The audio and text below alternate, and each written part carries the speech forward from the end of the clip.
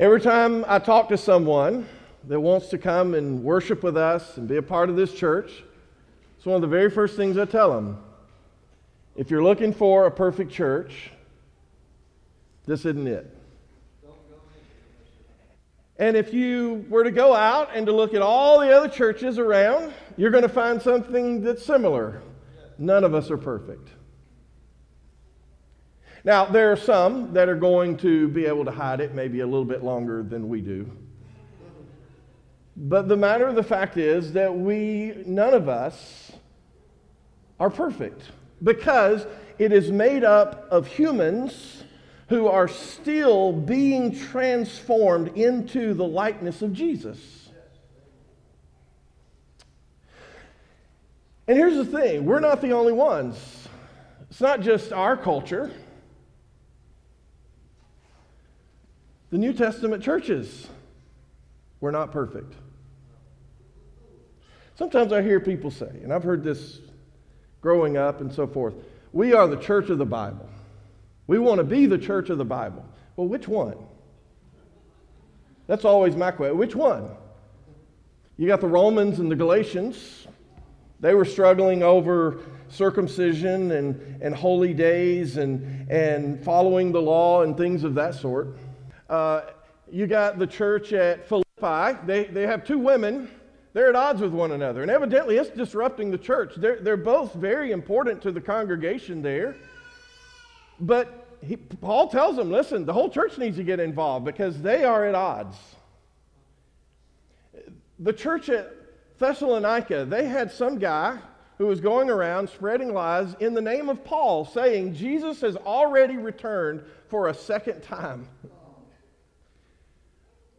Paul sends Timothy to Ephesus to deal with false teachers. He sends Titus over to Crete in order to restore order to the network of house churches.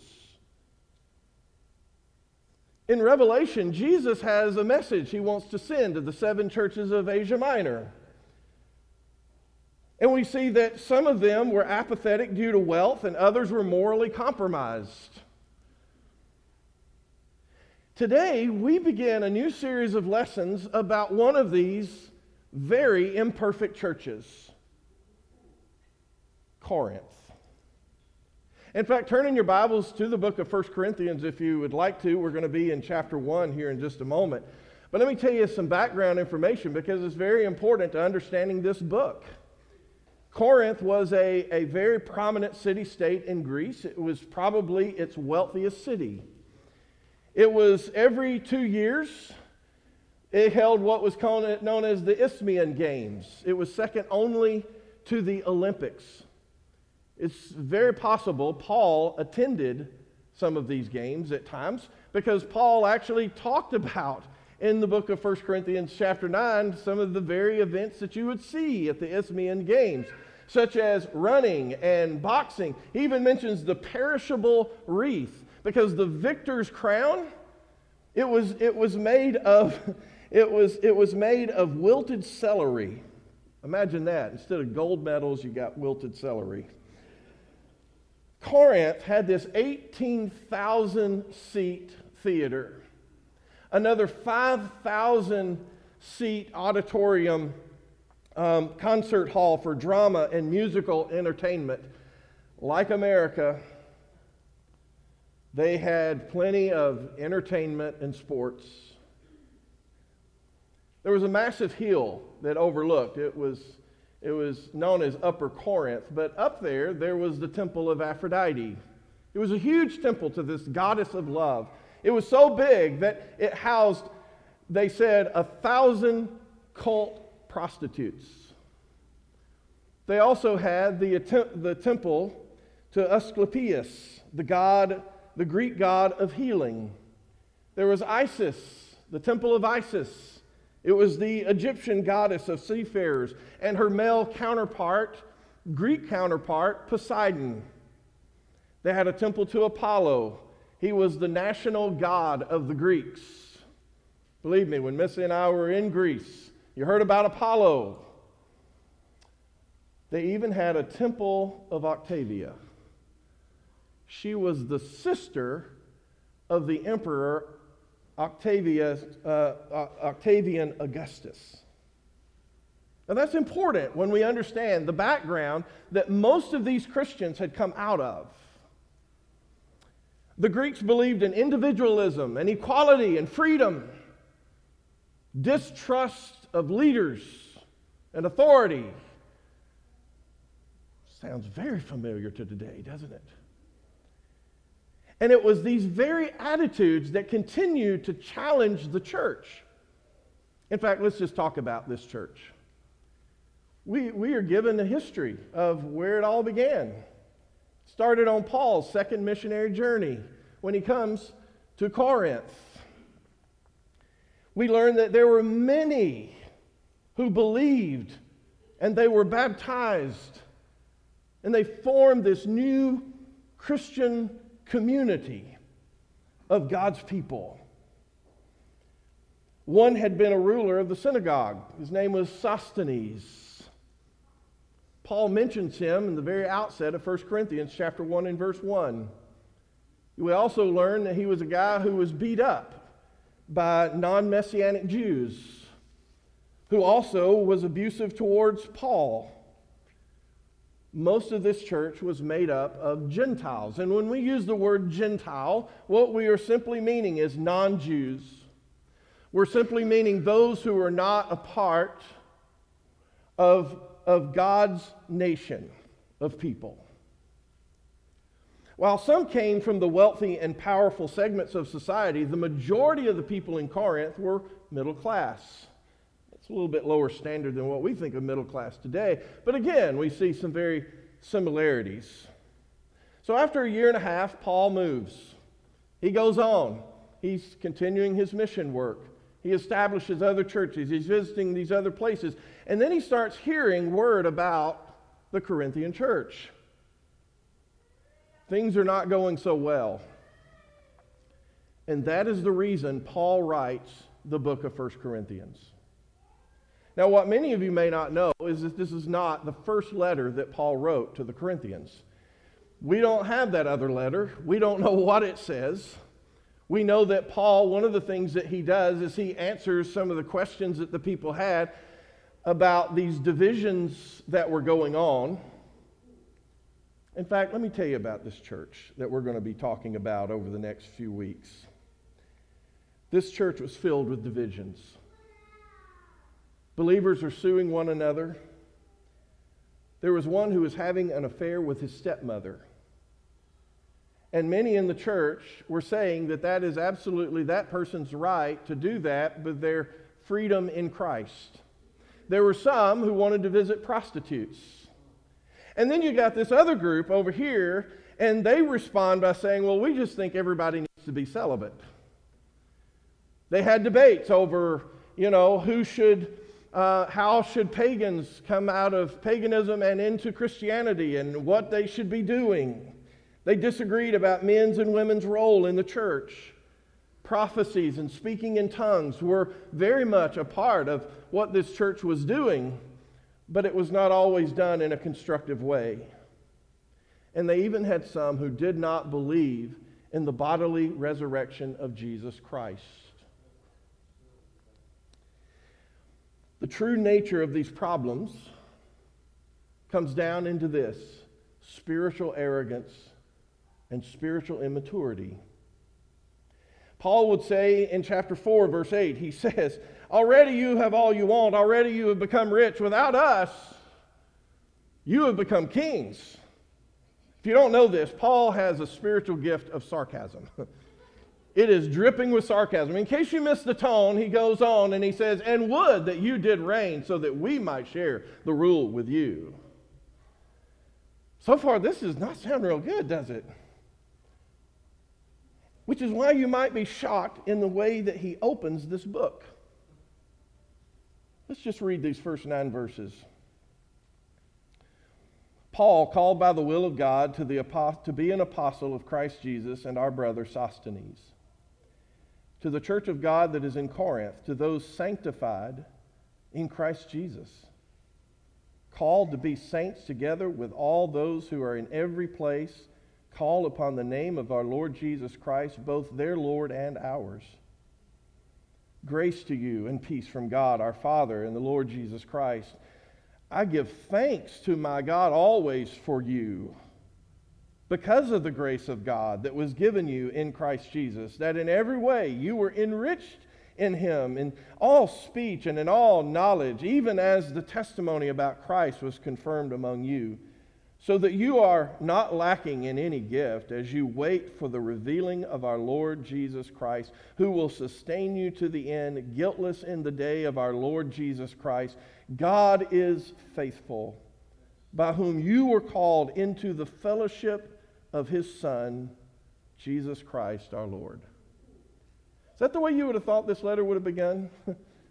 Knowing all these problems that they have, and this is how Paul is going to start. These are some pretty remarkable claims. Paul not only says, am I called to be a special servant of Christ as an apostle of Jesus? He says, you were called by God into service. And he doesn't say that to them to say, well, you know, you are special, more special than all the other Christians. No. In fact, if you notice, he says that it's all who call on the name of the Lord Jesus Christ. They are all set apart from this confusion in the perishing world. And he says that we are sanctified. That's a big word there, sanctified. It means to set apart for the service of God. Just like Israel. Leviticus 9:1-2 says, and the Lord spoke to Moses, saying, speak to all the congregation of the people of Israel and say to them, you shall be holy. This is coming from the Septuagint, which means in the time of Jesus, there was a Greek version of these Hebrew scriptures. And so it's the exact same word. It's the same word as sanctified. He says, you shall be sanctified, for the Lord your God am sanctified. I am holy. Now, I love it when the Old and New Testament just comes together. It just brings greater and powerful meaning to what we see. Paul echoes God's call to Israel. Get this, to this predominant Gentile church. But what does that mean to them? What does that mean to us? It means we have been grafted in. It means that we represent God's kingdom in the world that does not know God. Exodus 19, he says, now therefore, if you obey my voice and keep my covenant, you shall be my treasured possession out of all the peoples. Indeed, the whole earth is mine. But you shall be for me a priestly kingdom and a holy, there's our word sanctified, nation. Now, if you went through Joe's class in 1 Peter, you may remember 1 Peter chapter 2 and verse 9, where he says we're a priesthood. We're a holy nation. Where does that come from? It comes from places like this. Because what he's saying is that we are now a part of God's kingdom, God's people, which was huge. Now, as Exodus suggests, God's covenant people are called to represent God in the world. And we see this with Israel in the First Testament, and we're seeing it with Corinth here in this New Testament, and that is they were failing in their mission. In fact, their mission is the same mission of ours, to love God. How are they doing? Moral issues, doctrinal issues, disorderly worship, idolatry. He's saying that you are not living according to your calling. This is going to continue to be to be a tension that's going to play out throughout this book. But also, they fail in their mission in loving others. Because there's divisions, they're suing each other, there's social distinctions, there's spiritual arrogance. And because of their lack of loving other people and loving God, they certainly are not going to be able to fulfill the mission of making disciples, of being a light of God to the world. Why? Because they're living just like the world. They're living in the same darkness of the world. Now, this is setting up everything for next week. Peyton's going to take next week.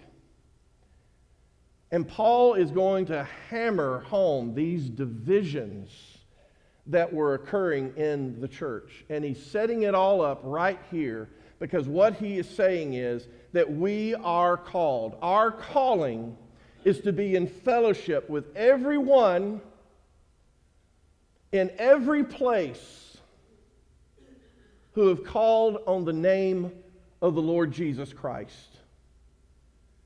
To be in Christ is to be in fellowship with His church. Something that we're hearing a lot. Now, this is nothing new. This has been going on for decades. But I think the last couple of years, it's really amped itself up. And that is this idea that I want Jesus, but I don't want His church anymore. That goes against everything it means to be in Christ. Because when you reject the assembly of God's called out people, you are in essence rejecting Christ Himself. Yeah, but the church is filled with a bunch of hypocrites. I don't agree with them on a lot of things. Go read Corinth tonight, and then get back with me. You kidding me? Folks, we're a part of a much larger movement. We're the called out people of God. Now, just to kind of give you a little bit of extra here on more Wild Talk, we're going to be dealing with some of the questions we can't get through in a sermon. And so one of the things we're going to talk about Thursday night is, how do I get this calling? Is God still calling us? We'll talk about that. But we will talk about right now what it means to be the called out body of Christ. He's already told us. We just read it. In verses 3 and 4, he says, it is those who have participate in the covenant community as recipients of God's grace. In other words, we are here, and this is so important for this group of people because of their arrogance, is that we are not here because of our own merits. We're not here because we know everything. We're not here because we're a better person than everyone else.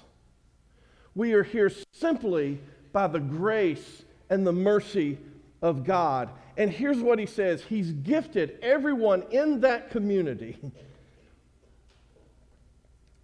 with this diversity of spiritual gifts. We'll see it when we get into 1 Corinthians 12. And he gives us these gifts to bear witness to the grace of God and to build up the community of believers. Here's the irony in all of that, is they even use these spiritual gifts that were supposed to be used in such a positive way. They even use them as a means of division. Paul insists in verses 7 and 8 that, look, you have not received the ultimate of what the community of believers are waiting for, which is the revealing of Jesus Christ. The second coming of Christ. Jesus is coming again, and he is going to triumph over the darkness of evil and sin and death in our world. Until then, he says that we wait. We wait. And we rely on Christ's work in our midst and His grace to prepare us for that day so that we will be found guiltless in that day. And you may be saying, look, I've read Corinthians, and these people are not guiltless. Boy, they have made a mess of things, and if we're honest, so have we. And that word guiltless, if you look it up, it means without accusation. Without accusation.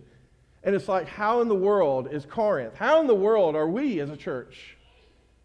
How are we going to be found without accusation when the Lord comes? And the only answer to that is grace. The sacrificial death of Jesus Christ on the cross. Here's what Paul said to the church at Colossae. He says, "And you who were once alienated and hostile in mind, doing evil deeds, he has now reconciled in his body of flesh by his death, in order to present you as holy," same word, sanctified, "and blameless, and above reproach." That's our word, guiltless. It's the same word. How are we going to be found this way before him? Through the reconciliation of the body of Jesus Christ. Folks, this is about seeing the church in a much larger frame of mind, in this cosmic frame of reference that points towards the final triumph of God's righteousness when he sets all things right in Jesus Christ. We are actors in this epic drama. We are the called out people of God. We are a part of God's plan and the final renewal of the world. And we'll talk about a little bit of that in Bible class this morning. That is why Paul is going to address their divisions and their immorality and their immaturity and their arrogance. And it's why we need to deal with our failures. And why we need to be confronted by those failures.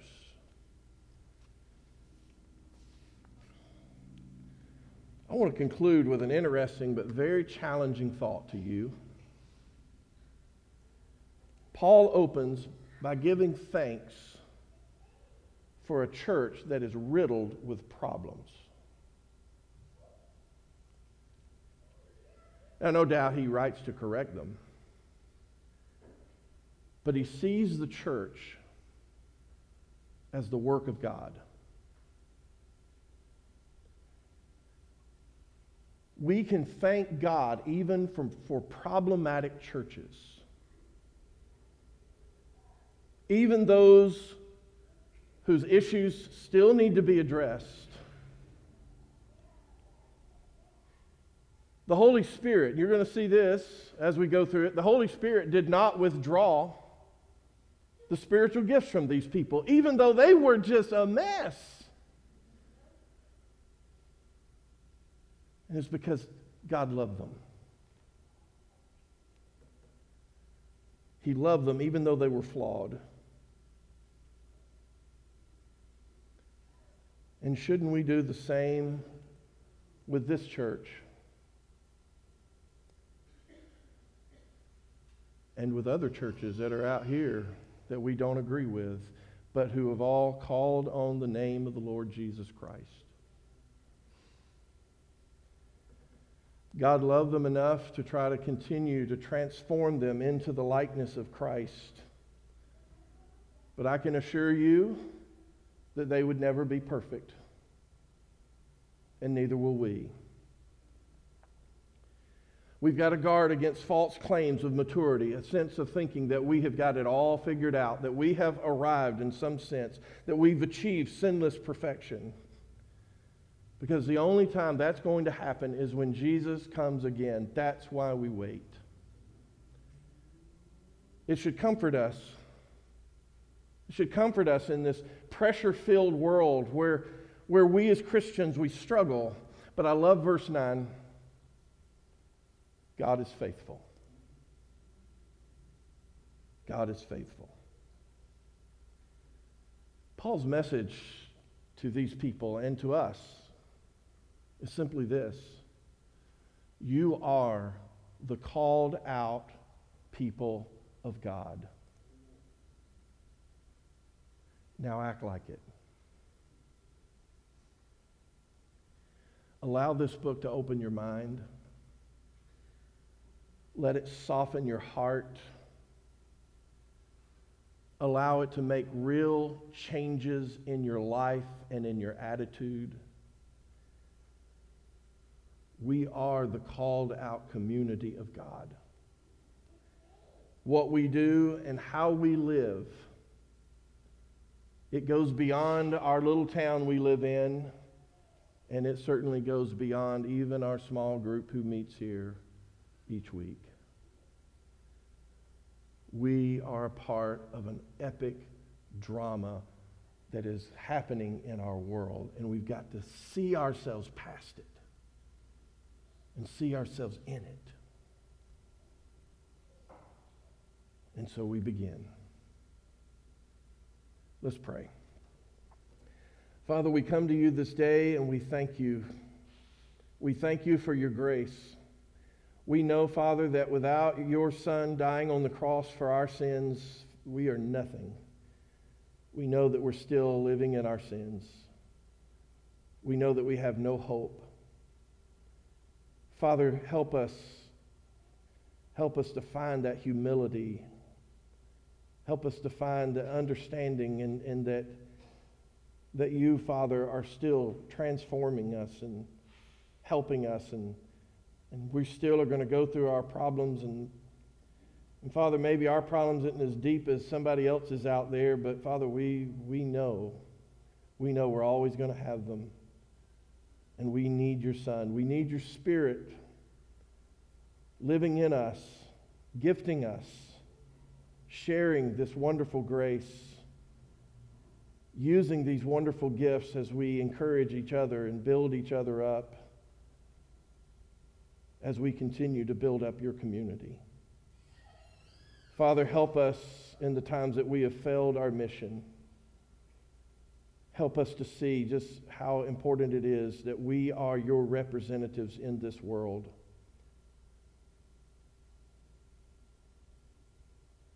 Father, I pray for those who may have some things heavy on their minds right now.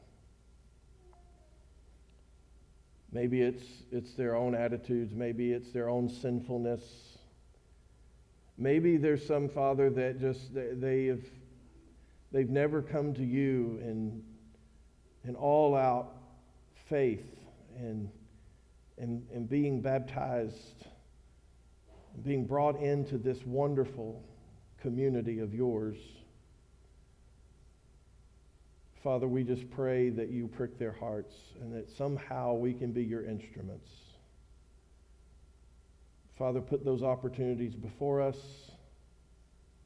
and may we, guided by your Spirit, may we say and do those things that would be pleasing and right in your sight.